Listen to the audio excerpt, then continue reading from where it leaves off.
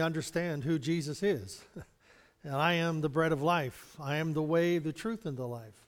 And as we bring ourselves to God, it's important for us to know that He is our Savior, our friend. So all those, the great I ams of the Bible.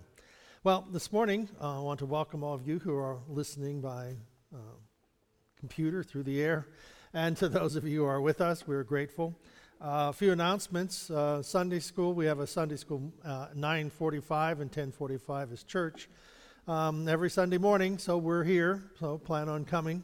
And we're grateful for Wednesday night. We have a 7 o'clock Bible study, and we've been doing the book of Revelation, and it's been quite unveiling. So that was going on, and then, of course, we started again Our Ladies at 9:30. 9:30 on Saturday mornings in the lower auditorium. It's the basement, but it's the lower auditorium.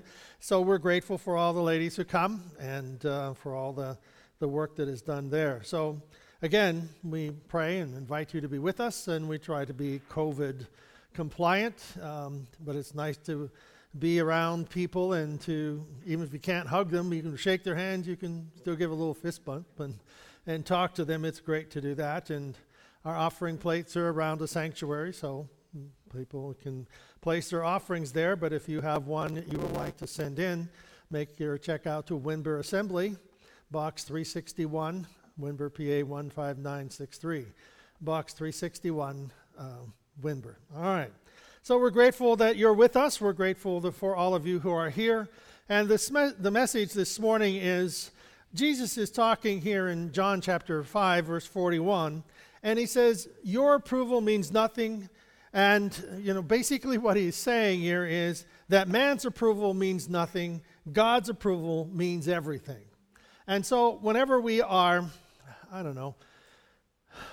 we like people to be happy with who we are, right? We like people to be happy with what we say and do. And that's not a bad thing. But Jesus here is confronting some of the people who are telling him he's not measuring up to their expectations. And the King James Version of John 5:41 says, I receive not honor from men. It's like, I don't have any honor from you guys. Or the Easy Read version says, I don't want praise from you or any other human. Okay? So Jesus had it all together. Basically, he understood that his ministry and his message that he had wasn't there to please men. And that the religious leaders, they were always seeking, I don't know so much they were seeking approval of other people, but the approval of their own bunch.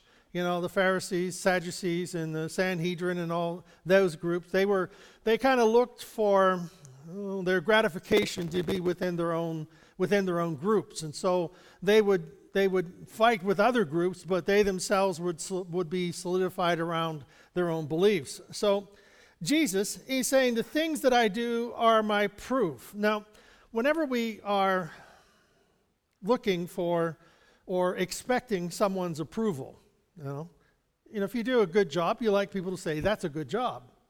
But whenever they go, you say, here it is, and they go, it's like, well, you don't like it? Well, I didn't say that. Well, do you think it's a good job? Give me a break. It's a good job. Right, Mike? If it's a good job, it's a good job. All right, there we go. See? If it's a good job, it's a good job. Is there any defects in it? No. Well, then it's a good job. Well, we expect those things. After we've worked hard, we do a good job. Our profession or whatever God has given us the talents to do, it's a good job, then we do it. So if nothing goes wrong, it's a good job. Well, Jesus is saying, the things I do are my proof. These are what my Father gave me to do. So whenever we are looking at Jesus and he understood that you hear him saying this in the scriptures, that I didn't come to do the will of I came not to do my own will, but I came to do the will of my Father. So his life was one of a higher calling. And often we don't recognize that the gifts and abilities that God has given us is a higher calling. Now, we compare, compared to this person and me and to compare to that person, it's like, well, they might be better than I. They may have a bigger business. They may have more people. They may have all this, But that's not the point. The point is, am I doing what God has called me to do with the talents and abilities that I have? So if we're taking the talents and abilities that we have, we are looking to God to find that approval. Well, basically, he's saying don't rely on people for approval. Because if we are constantly trying to seek the approval of people, friends, coworkers, and so on, if we're constantly trying to seek that, then all they recognize is that they just have to, and we get all worked up. I like the study, one of the universities, they did it as a prank in one class, but then eventually there was studies that were done with this. Whenever they did two different things. One was whenever the professor would wear a certain color, so they all got together and said, like the lady, the woman professor, when she comes, and every time she would wear something red or whatever, everybody would compliment her. And then if she didn't wear red, they would not say anything to her. So eventually they had the professor wearing red every day, she looked good in red. Everybody loved red, so she got red. Well, then there was another experiment where whenever the professor gestured with his right hand, they would pay attention. Whenever he would gesture with his left, they would kind of look down. They had the professor teaching from the right-hand corner with his right hand out the whole session. Because he was going for approval, and unconsciously even. It wasn't like they set out, we're going to get you teaching from the corner with your right hand extended, But we are prone to go in the direction where we find approval and personal satisfaction. Well, God uses people to help us, so it doesn't mean that we are to totally be oblivious of what people say. Sometimes constructive criticism is good, because some of us aren't perfect. Thank you. Yes. Some of us just aren't perfect. Well, some of you just aren't as perfect as I am, See how that goes? No, I'm not as perfect as you are. And wait a minute. No. God has called us, and I'm getting into this little comparison bit here later, but God has called us to be the best that we are. And I like this in the sense that we always do our best, and if we always do our best will always increase and get better. Because we're learning to do what we're doing and continue to add to that. And some of these great musicians, like my Rhonda's nephew, Alan, his wife, Lorraine, she's a professional flutist. And, she has played here, and she's played for the Wichita Symphony. She taught in the university and things like that for music. And she would practice the flute 4, 5, 6 hours a day, every day. Surely you can play a tune without practicing 6 hours a day. Play a tune, But she's very committed to being a perfectionist in her music. And how that she performs it. She wants it to be without flaw. And, to most of us, it's flawless. But to the expert, there's little things little notes or something here and there that can be perfected. And if you ever come around her, she always carries her flute with her. She doesn't leave it at home. If she's traveling, she's got her flute with her. If she's on a plane, she brings her flute with her.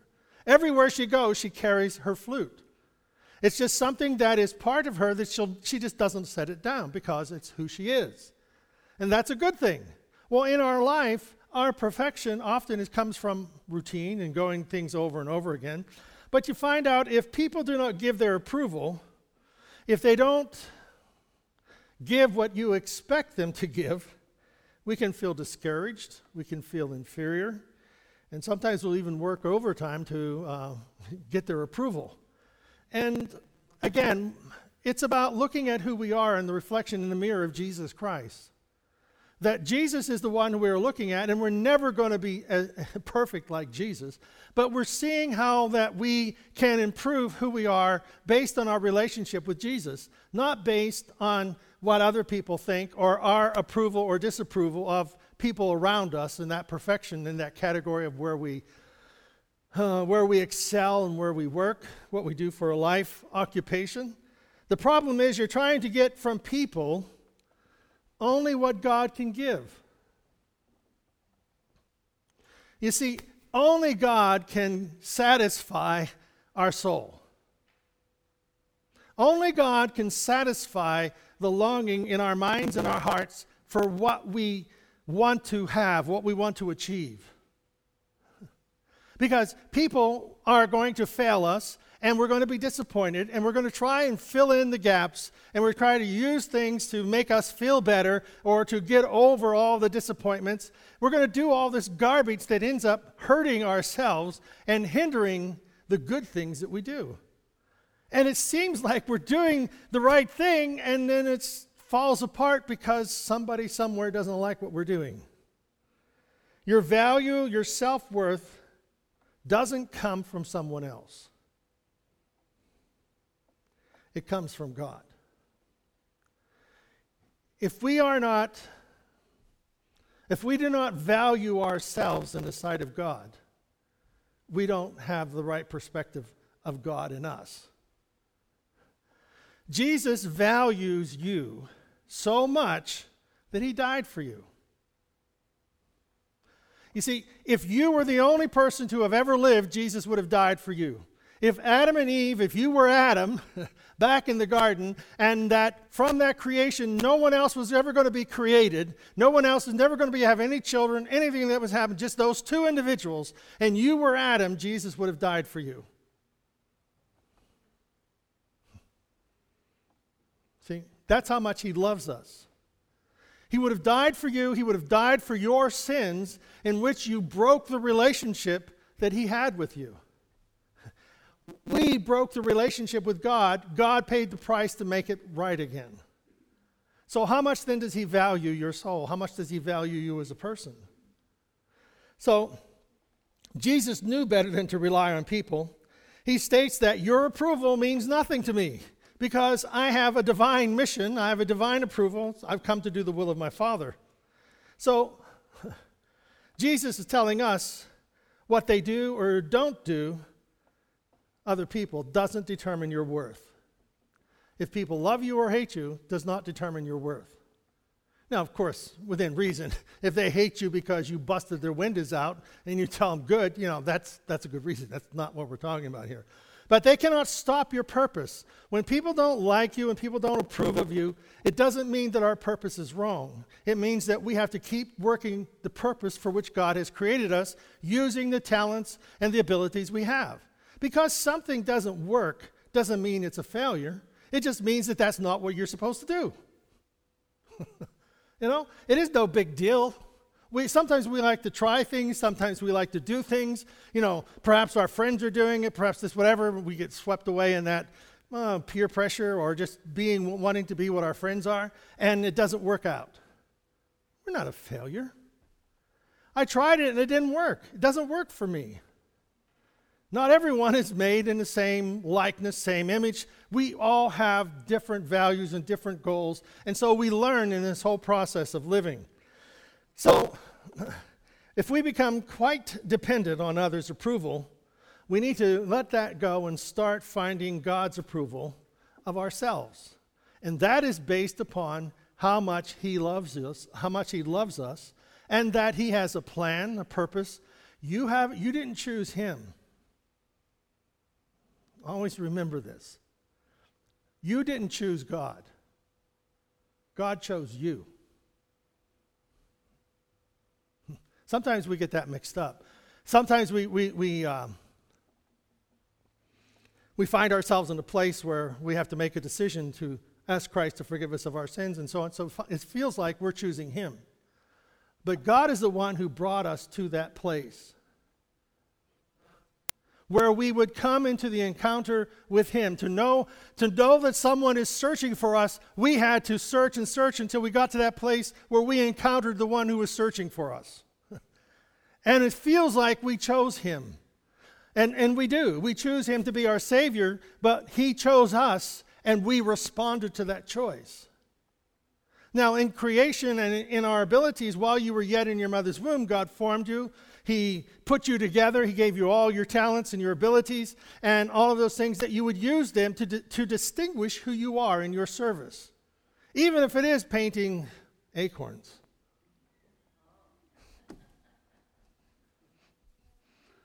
Yes, it's beautiful. One of our talented members paints acorns, and it's beautiful. And I told her to put it out here and we'd sell it, but she didn't want to do that, But we'd go to the highest bidder, but that's, church gets half. That's what I was telling her, but, you just can't make people do what you want to do, I like to jab and pick and so on. Right? You better say right or I'll do something more. But God has given us those abilities. He's given us talents. And sometimes we try things that don't fit who we are. Some of us feel like we're race car drivers whenever we're trying to drive down the highway. That's not your talent. And that's not the place to be doing it. Some nudging, hey. Yeah. You're not a race car driver. There are speed limits. For a purpose. And what was surprising to me was to read how many people traveling over 100 miles an hour on the Pennsylvania Turnpike. I just read that recently. And it's like, you got to be kidding. I know I've seen them, pass me like I'm standing still, and I'm going 70. And they're going by me like I'm standing still. And I said, boy, I hope you get caught. That was my private prayer, Because I was jealous. I can't go that fast. No, but they're going to hurt somebody. Maybe themselves, maybe someone else. So anyhow. Well, so we want to have, man's approval is fleeting. Divine approval is what we want. So in Galatians chapter 6, this is where God is, what do we have to do to get God's approval? Now, remember, we said this in Sunday school. When Jesus was baptized by John the Baptist, he steps out of the water, and the voice from heaven says, "This is my beloved Son in whom I am well pleased." Okay? What had Jesus done to make the Father well pleased? At that moment in time, Jesus had not done anything. It was the beginning of his ministry. Now, whenever Jesus is on the cross and he's dying, you are my beloved Son in whom I am well pleased. You've done everything I've asked you. No, you see, God doesn't look at what you've done to say, I'm pleased with you. If we want man's approval, we want them to look at what we've done and say, this is good. But God looks at who we are and says, this is good. Because he knows not what we have done, but he knows what we can become. And so he is trying to get us to move from where we are to where he wants us to be, always and with the idea that I chose you, and I want you to become this, and you're going to keep growing to this. Now, are we going to fail? Yeah. It's just understandable. We're going to fall down? Yeah. How do you learn to walk? You fall down. You punish a child for falling down? No, that's just part of the process. Well, why aren't we that forgiving with who we are? Is that we fall down, so get up. And we keep getting up. So Galatians chapter 6.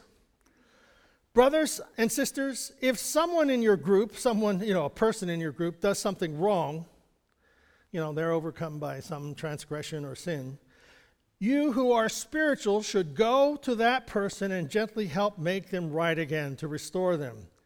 Be careful, because you might be tempted to sin. Now, it's kind of like a what? Someone has a problem, they have fallen from their walk with God or whatever, And he says, you who are spiritual, those of you who understand that people aren't perfect, go to those individuals and encourage them. Encourage them so that they can get back up and get on the road again, because it's important that you and I follow those who are spiritual, are able to help encourage those who have fallen, those who've made a mistake, those who have failed. So what happens? We get going. So what's sin, though? He says, be careful because you might be tempted to sin. What sin is he talking about? We'll find out. Verse 2. By helping each other with your troubles. Now here again, this is one of those. By helping each other with your troubles. They have a problem. They failed. How's it mine? Okay, remember, we are the body of Christ. If one part of the body hurts, the whole body hurts. So whenever we're helping each other with your troubles, that we go to and help people with the understanding that by the grace of God, there goes me, there goes I, that I could be this person that has this problem. So we have ownership, but not ownership.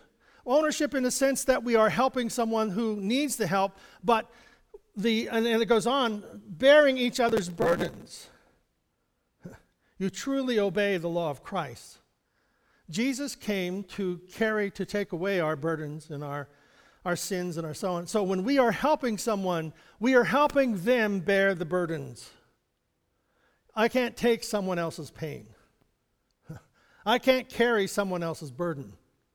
I remember years ago talking with a nurse who was beginning in hospice and so on, and she was saying, and she was a great person, great dedicated nurse, and everything. She's a wonderful person.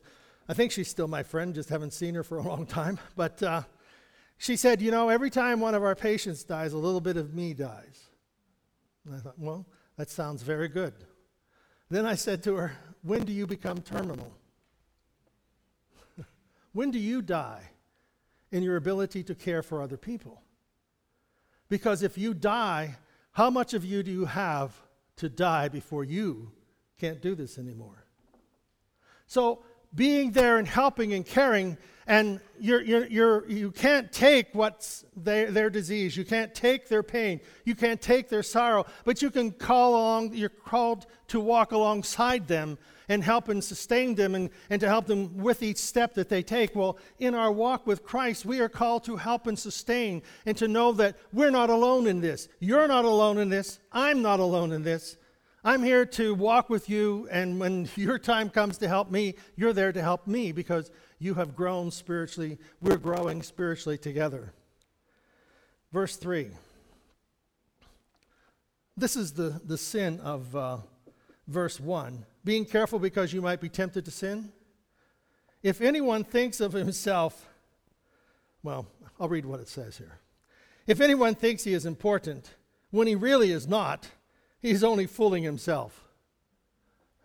So when we go to help someone and think, I'm spiritual.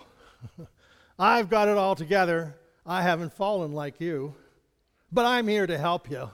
There was a pastor years ago, and we were talking and so on, and he, after we finishes, he comes over and he puts his hand on my shoulder and he says, it's always been something in our church to help the small pastor. He's telling me, I'm the small pastor, he's the big pastor, and he's there to help me. Do you think I had animosity toward that guy? And if I had had a ball bat, I'd have let him know that I may have used it on him. No. But it was just like, I felt, wow, what arrogance. That's not what I was here for. That's not what I was thinking. In fact, I was thinking of how that you might partner together and so that we might serve the body of Christ more completely. With my talents and your talents and things like that, we could really rock this place. And he says, you small little guy, you, be careful that you don't sin by fooling yourself that you're more important. You see, arrogance says, it's their problem, let them deal with it. They deserve what they got, and I'll try to rescue them. Pride says, if you think you're better than others, you aren't really helping people. So be careful that you don't sin. You see, judgment, the wrong assessments. What did you expect from people who live on that side of town? See how we're easily swayed and have those wrong judgments and wrong expectations? And verse 4 says, each person should examine or judge his own actions. See, if we're not open to looking at who we are, we're open to receiving false things, false pride, false a pride that is arrogant and we're above or superior. But we're not doormats. Jesus wasn't a doormat. He just knew who he was. And he didn't think it robbery to be equal with God, to say he and the Father are one. He didn't think it beneath him to go and spend the day with the people, the tax collectors and the harlots, the sinners of the town. He didn't think it beneath him to do that. So he knew who he was. So it isn't that this makes me above or this makes me beneath. It just makes me who I am. So I don't need the approval of men, but it's nice to have it. But I don't need it, Jesus is saying. I've come to do the will of my Father. And if we know what the will of the Father is to use our talents to the best that we can. And know that as I look at this and I look at God, God is well pleased because I didn't cut any corners. I didn't do anything wrong purposefully. I did all the right things before God.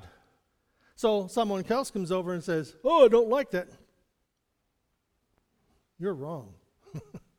You're wrong because God, I did it before the Lord. Doing one's best leaves no reason for you to compare yourself with others. If you do your best, we're continuing to grow. Now, you know people that you can't give them any thought, any suggestion, whatever, because they know it all. And they've never improved in what they do. But then if we're open to suggestions and open to ideas and looking at what's right and what's wrong and how new concepts and new things, if we do what we know and we do it right and then something comes along that improves it and we move on to that, it doesn't mean that this was wrong. It just means that we found a better way. Comparisons. I always called it the sin of comparison. The sin of comparison is when I feel superior, I feel pretty good, I have a good day, I compare my strengths with their weaknesses and I put them down. When I'm feeling depressed and not so good, I take my worst of my worst things and I compare it to the best of their strengths and I say I'm nobody. Comparison only causes us to fall, falter, fail, and puts roadblocks to success. If we're going to be successful, we're not going to find it in comparing. I like what John Maxwell said, that whenever we're trying to get to the top of the ladder, and when we finally reach the top of the ladder, we find that it's against the wrong building. I'm doing the best that I can, and I got to the wrong building. All right, Jesus, wrong, All right, so 5:39, and the Father who sent me has given proof about me. All right, in chapter 5, verse 39 it says, the Father who sent me has given proof about me. Now, in our life, doing our best, our Father has sent, and He gives proof to us about who we are. It's the little things. The other day we had this, Terry, when did I start? I got to finish at least after 45 minutes. Don't have it up there. But anyhow, we were sitting in my office there in our home, and this deer, not some lady, this animal deer walks right by my window in the middle of the afternoon. It's like, Rhonda, deer, there's a deer. And she gets out, and I said, look, there's a deer. He's walking in front of her. It's just a little, I think it's a yearling, just lost its spots. And it's out there eating under the bird feeder, and we're watching it. He walks up and walks across the street to the neighbor's flowers, eats them. Walks over a little further, eats more of their flowers.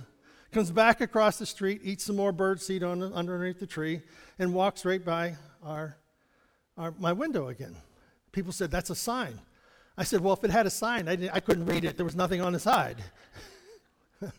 We're always looking for signs. We want a sign that this is what we're supposed to do. This is what God has already given us a sign. It's the calling. It's in our heart. It's the abilities and talents that we have that we're using them. We're using them. So each person must be responsible for himself, verse 5. Each person must be responsible for himself. Carry their own load. Help each other with their troubles, your troubles. Verse 2, remember that, Will? Helping each other with Our load isn't just about us.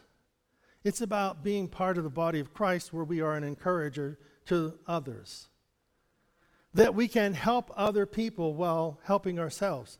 One of those guys that I read, he says, if you help enough people reach their goals, you will find that you have reached yours. If you help enough people reach their goal, you will find that you have reached your goal. And I think that this is what Jesus is trying, or what Paul is trying to tell us here about the body of Christ, that we are responsible for carrying our own load, but our own load is more than just me, myself, and I. It's about being part of the body of Christ where we are encouragers. And we find that, I thought of this story, maybe you remember it, the little boy. It was after a storm at sea and stirred up the waves and things, and he goes out walking on the beach, and the beach is full of starfish. You remember the story? And he goes along, and he's picking up a starfish and throwing it back in the water. And a guy comes along and says, wow, what are you doing that for? It doesn't really matter. You can never make a difference. And he's really kind of just down on the kid for throwing the starfish back in water. He says, it really doesn't matter. And the little boy looks up to him and picks up a starfish and says, to this one it matters. Puts it back in the ocean.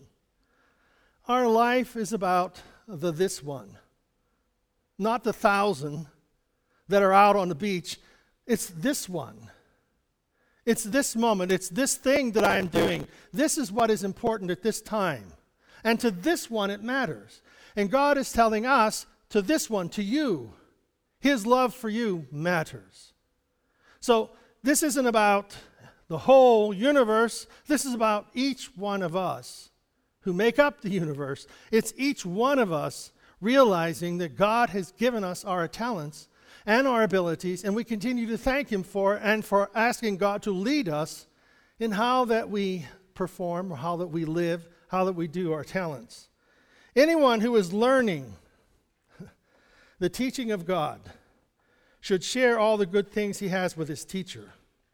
Basically, he's saying here that the student should, if the teacher is making a living full-time teaching, the student should share his wealth or his goods with the teacher. Verse 7, do not be fooled, do not be deceived. You cannot cheat or make a fool of God. You can't make a fool of God. People harvest only what they plant. You reap what you sow. You harvest what you plant. So in Malachi 3:10, we always use this one, for tithing and giving. But a couple of weeks ago, we did this in Sunday school, and I was shocked to understand what that really means. It says, and it goes on to say, verse 10 of Malachi 3 says, try this test. Bring 1/10 of your things to me. Put them in the treasury. Bring food to my house. Test me. If you do these things, I will surely bless you. Good things will come to you like rain falling from the sky. You will have more than enough of everything. Sounds pretty good. But verse 9 of that says, in this way your whole nation has stolen things from me. And it says, you have robbed God. I think, wait a minute, stolen from God, robbed God? You know, I always thought if you didn't give your tenth to the Lord, it was just like it was a failure to give. But in this lesson that we had a few weeks ago, failure to obediently give is an act of violence against God. It's like, whoa, wait a minute now. I never knew that. I think I've been good. I've been acting violently towards God. Wait a minute. The tithe is a test of the faithfulness of God. It is our faithfulness to God and is a test of God's faithfulness to us. Did you know in ancient times, they didn't have weather forecasts, yearly forecasts for growing season. They were to give their grain, a tenth, or first fruits of their grains. They were to give it to God. They were to give of everything they possessed so that God would send rain when it was needed, and God would send provision to them when they needed it. And they didn't have stores. It was you had to grow what you eat, and it had to come if you had a drought. It was all over. People were dying. Well, the tithe is a test of the faithfulness of God and his promises. And God says, I will surely bless you. And he doesn't say, don't call me Shirley.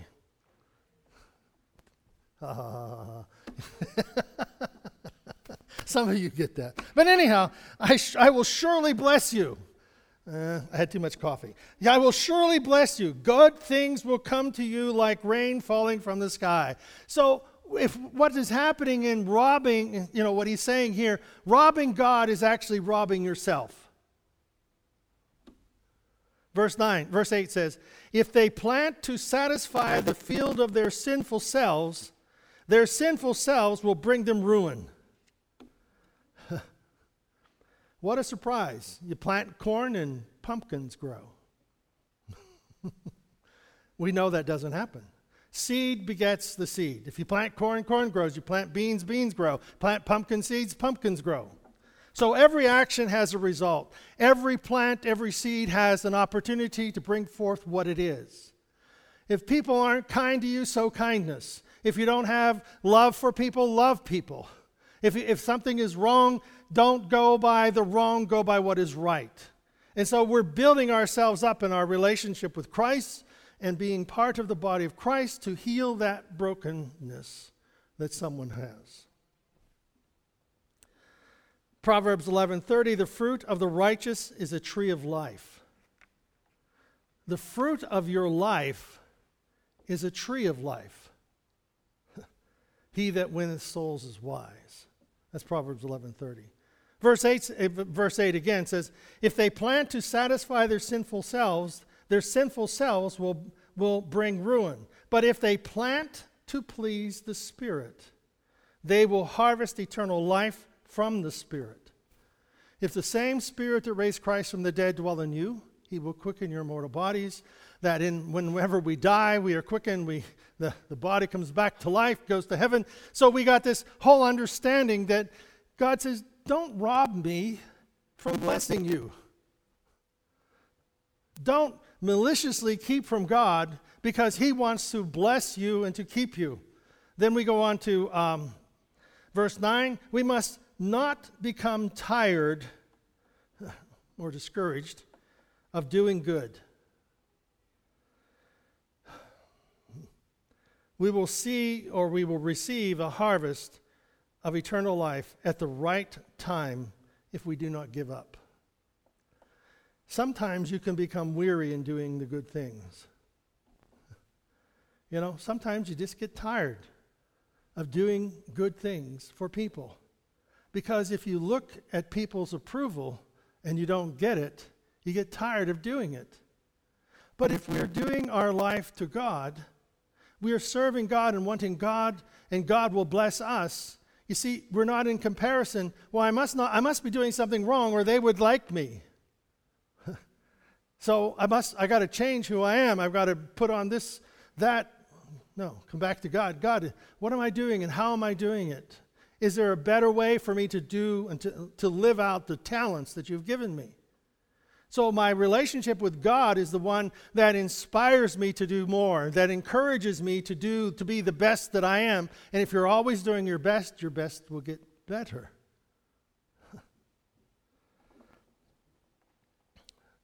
Verse 10, when we have the opportunity to help, we have the opportunity to do good to anyone, we should do it. Starfish, this one it matters. But we should give special attention to those who are in the family of believers. So we're to look out for one another. Why? Because we're in the same body of Christ. So we are to be encouragers to each other, encouragers to the body of Christ, encouragers to one another no matter what has happened, no matter what is happening. We don't sit in judgment. We are there to offer who we are and help to those who are in need. So, one other verse, and Jesus is talking about the vine and the branches in John 15:7. He says, if you abide in me and my words abide in you, you shall ask what you will and it shall be done unto you. Herein is my Father glorified. And I wanted to end with that. I'm not looking for the approval of man, which is not a bad thing to have. I'm looking for the approval of God, because that is everything.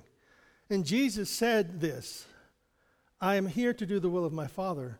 And what I'm doing herein, the things that I've been doing, things that I am, it glorifies him.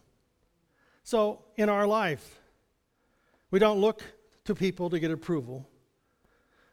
For in reality, their approval means nothing. God's approval is everything.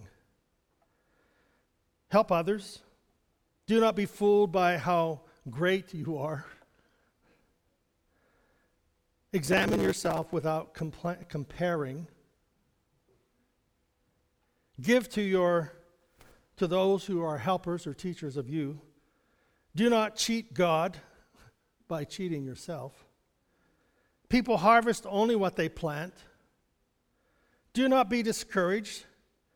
Receive courage knowing that you are doing the will of your Father. Do good every time the opportunity presents itself. God, your approval means everything to me. And God isn't one who is condemning us. He's always encouraging, restoring, revealing, helping, dealing, working with us. And we do it in Jesus' name. Jesus, he himself will answer or save his people. Jesus, he himself will answer your prayers. We place our need in the lap of Christ. His approval means everything. Amen? Jesus, we thank you for hearing our prayers. You teach us many things by your Spirit, and Lord, you encourage our hearts in many different ways. But Lord, you have given us these talents, these abilities, and we ask you to guide us. And that we not compare, but Lord, that we look to you to help us continue to rebuild and build again that which you have given to us. May we be connected and firmly affixed to the vine, who is Jesus. And that, Lord, as we look at these scripture, these texts, Lord, we pray that we will see your hand working in us as we live out your calling in our lives. So bless each one. Affirm our position in you. Give us strength for this moment. Forgive us of our sins and our failures. Restore us. Encourage us. Build us up in our most precious and holy faith. We ask in Jesus' name. Amen. Amen. God bless you. You're supposed to say amen. That's an encouragement. I depend upon you for making me happy. Oh, yeah, next Sunday. Fall behind. Yeah, time change next Sunday. Almost forgot. Yeah, so keep that in mind. Show up an hour early. You'll be at Sunday school.